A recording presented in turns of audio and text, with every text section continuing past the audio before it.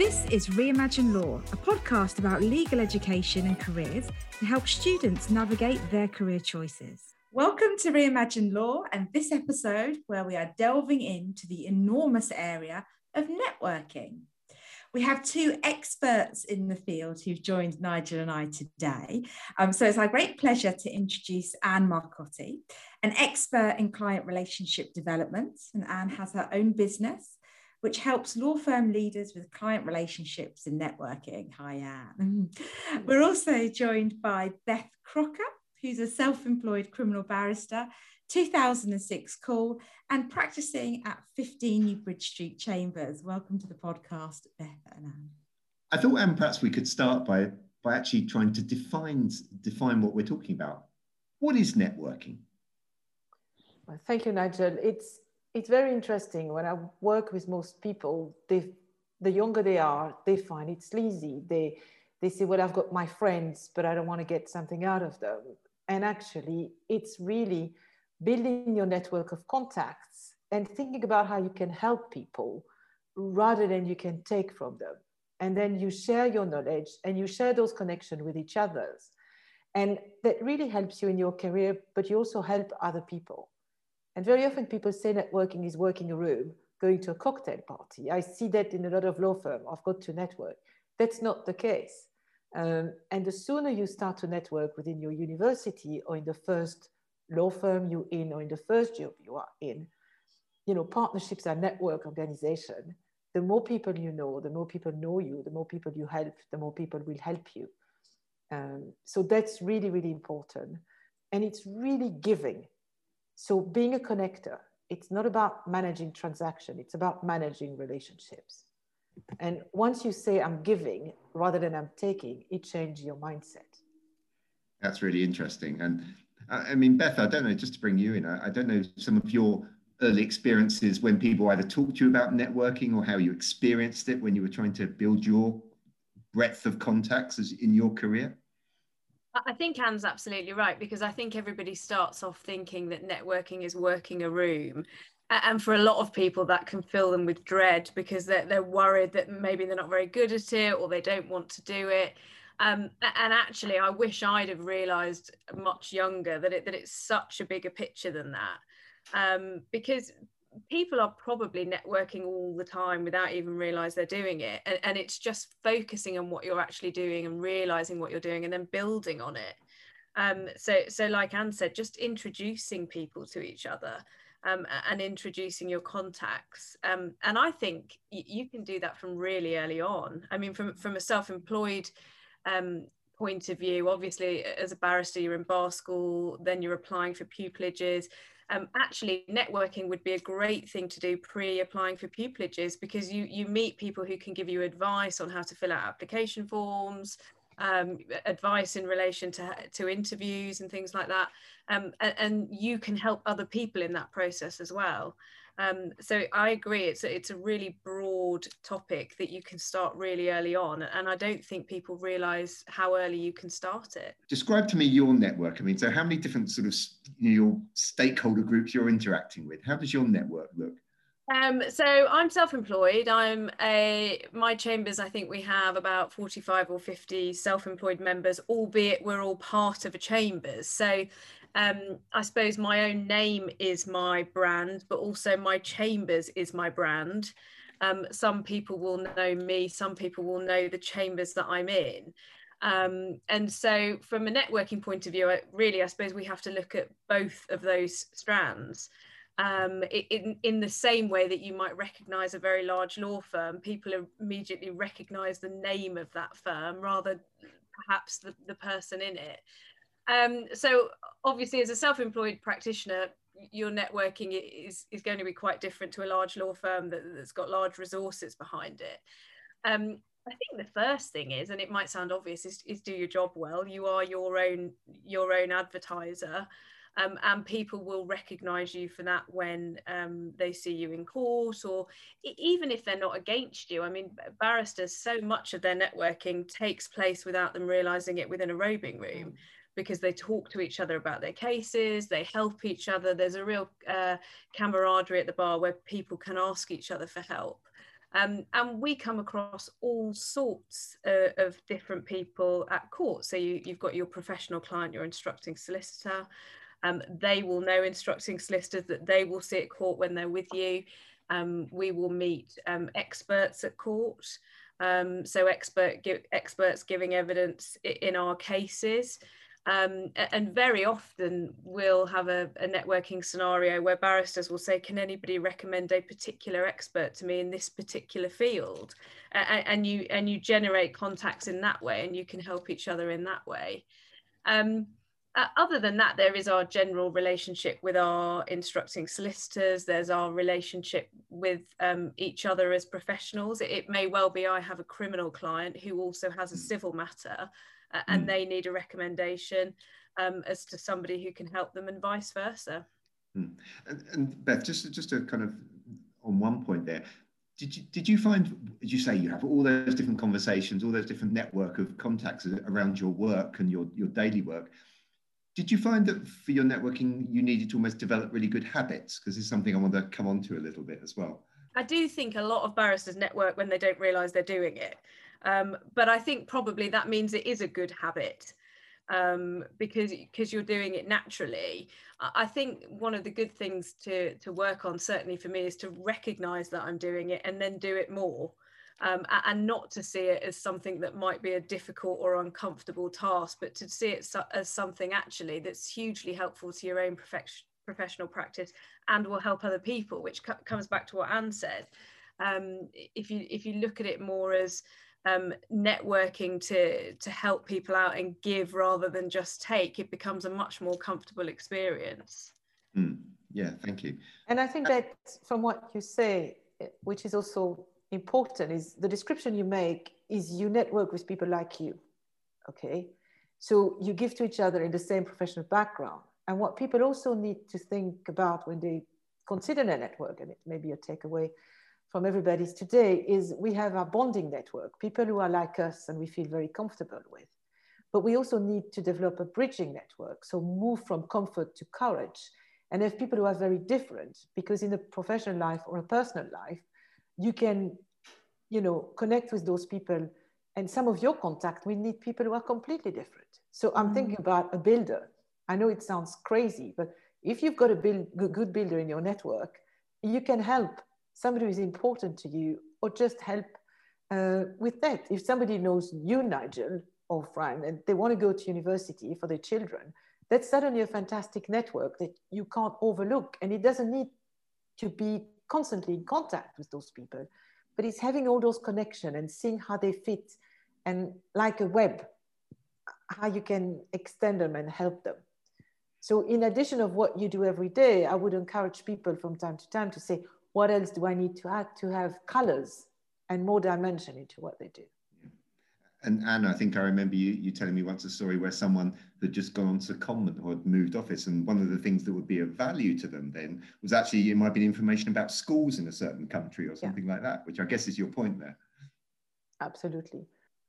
Yeah, and I think actually, if you think about your CV, you'll see people's professional CVs, and it'll have all of their professional qualifications, and at the end it will include something about their personal interests. Yes. Now, that's partly to give them a flavour of the person that you are and that you do have outside interests, but it's also another great way of connecting people, because if you realise actually you have a very similar interest to somebody, it opens up the avenue for having conversations, asking for advice, asking for recommendations. I think the point you're making, Beth, which is useful, is people need to share their personal interests. For students, it's the same. We always feel we need to hide the interest we've got, the charities you have, and it's so important, the extra thing. We often see students applying for roles within our legal advice centre at Queen Mary, and we ask them to tell us something about themselves that they haven't already said on the application. And it's always something they think we want to hear rather than genuinely something about themselves, and that's what we're really asking, is that reluctance, isn't it, to show, Anne? Yeah, that they care about, they're passionate about, really interesting. Yeah. Well, great way to build a network, actually. As you say, what do we find out about people? It goes back to the listening point, doesn't it? Because then if we listen really well, then we can help, then we can give more, because we can actually connect more what we think would be of use to our network and the use to all the people we're speaking with. So in terms of the how, if we were to think about how do we network, we talked about a few things already. Beth, you described beautifully there, you know, as you say, how do all your different groups and different connections work around you in your daily work? And perhaps just, you've mentioned LinkedIn, and obviously there's an online aspect to networking now, which is really big. In terms of the how, Anne, as well, what would be your top things for people to think about? Just do it. Is the first thing, and know it's important. Know that people who actually network and have a bigger network are happier, get promoted faster in their job. You know, and with the pandemic, it's become really difficult because the network, normally your network move as you progress in your career. But with the pandemic, for the first time, your network has shrunk. So people have to really go out there and be more strategic about who they want to build connection. They're now very, very close to 5-10 people, which you will always be, but your network is up to 2,500 people. So it's about what is my 5 people, what is my 25, 50 people, and then recognize those things. So your broader network with the hairdresser, maybe in the 500 people, and you don't need to connect with them so often. But if you are going out of law school, don't wait to be out or the time you want an internship to start. Start years ahead. Go to some places where people are. Start following 5 firms that you like on LinkedIn and put comments. Find young trainees who are 2-3 years ahead of you who are posting. And I'm always surprised to see how few young people are using social media to do that. Create your own podcast, create your own group where you share things. And I think people are so obsessed with doing the grades rather than all the rest also, which add dimension. And the younger you start, it's like a muscle, the better you get. All the people you went to school with, stay in touch, you know, go to the school reunion, go to the alumni reunion, even 25 years later. Just be curious and then be selective. Yeah, very Those very are nice. a few things to do. Super. No, thank you, Anne. And Beth, Anne mentioned, you know, the lockdown over the last year or so. What have you noticed in terms of, you know, how's that been for you and your network? Have you done much more remotely, Beth, in the last year or so? So much more remotely. And it has its bonuses, but it also has its drawbacks. And in terms of seeing, actually physically being in the presence of other colleagues, I mean, it virtually disappeared in my life for 12 months. And so it can be a lonely job if you're literally sat on the other side of a computer. Of course, we've been able to see judges and our opponents on the video, but it really has reduced the amount of contact we've had with people. I mean, even conferences with my clients. So just because of the pandemic, when we were in proper lockdown, we were having an awful lot of telephone conferences, whereas normally you would be sat face to face with them. And so it has made a real difference. Part of the campus life and some of the parties was networking, and it's not possible anymore. And the Zoom is exhausting. And a lot of students, which is one thing, my tip, go on Zoom, have the camera on, network with the teacher, use the chat, not too much, not to disrupt the teacher. Ask your question rather than writing everything. You know, be present, be noticeable, connect afterwards with the people who are on your course. Try to work together. I find this group work has disappeared also with the younger people. And it's very hard for some firms have put in place how to onboard the trainee program. But then if you're a trainee, you just take everything that the firm is offering. Not, I've got to do the technical work. Anything they do, even if you don't like quiz, even if you don't like, you know, doing certain things, just give it a go. And actually you probably will have fun. Rather than over-analyzing. I'm not going to go into painting Easter egg with the firm because it's not right, or doing Christmas wreath. Just do it.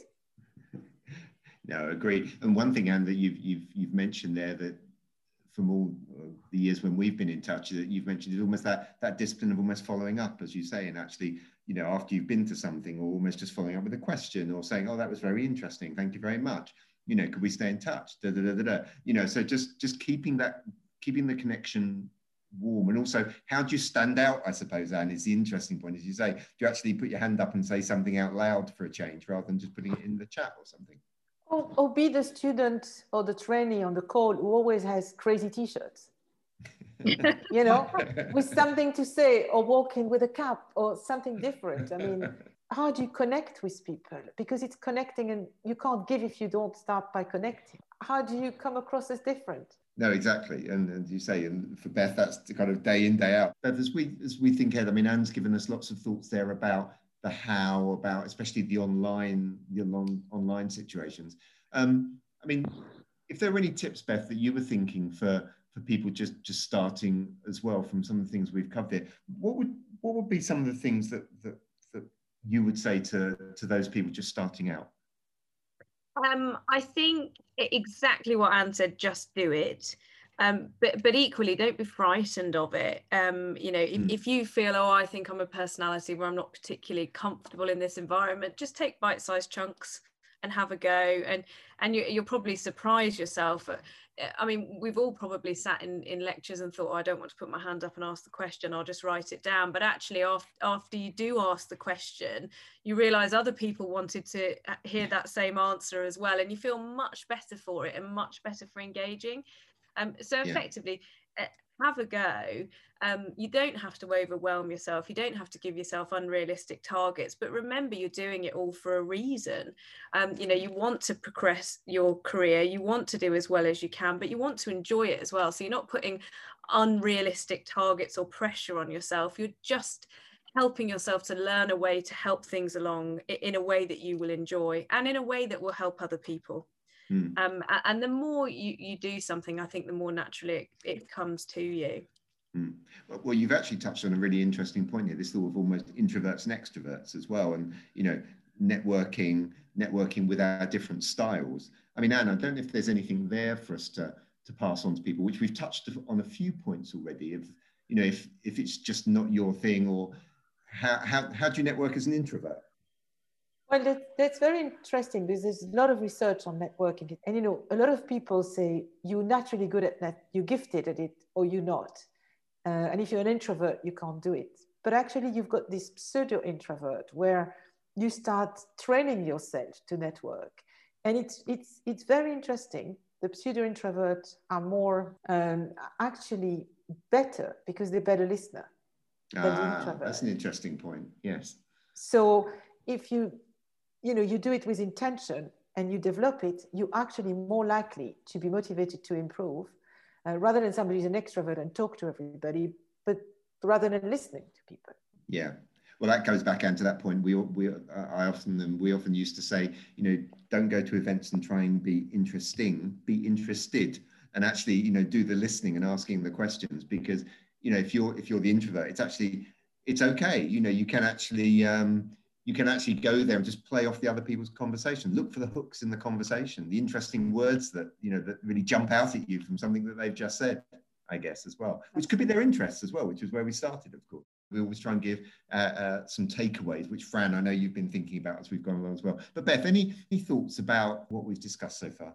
Just enjoy it, take it a piece at a time, and I would say don't expect instant results. You never know. There are situations whereby, you know, you might write a professional article tomorrow, and in 3 years' time somebody finds it on Google and contacts you, or moving it away from a professional setting, you meet somebody and actually that network comes to fruition in 12-18 months' time, whether that's you helping them or them helping you.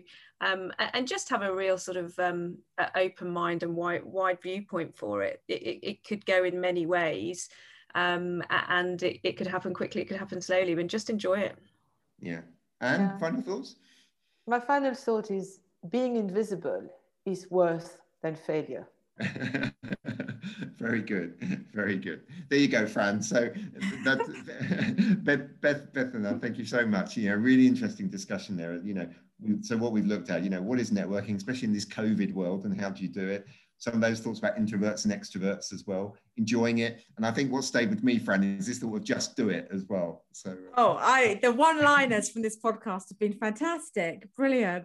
Nigel, in terms of actions for our listeners, there were two that really struck me from listening to Anne and Beth's words of wisdom. One, for listeners to really evaluate their life networks. And of course, not all our listeners have professional networks. So who do you have contacts in life and where are the gaps?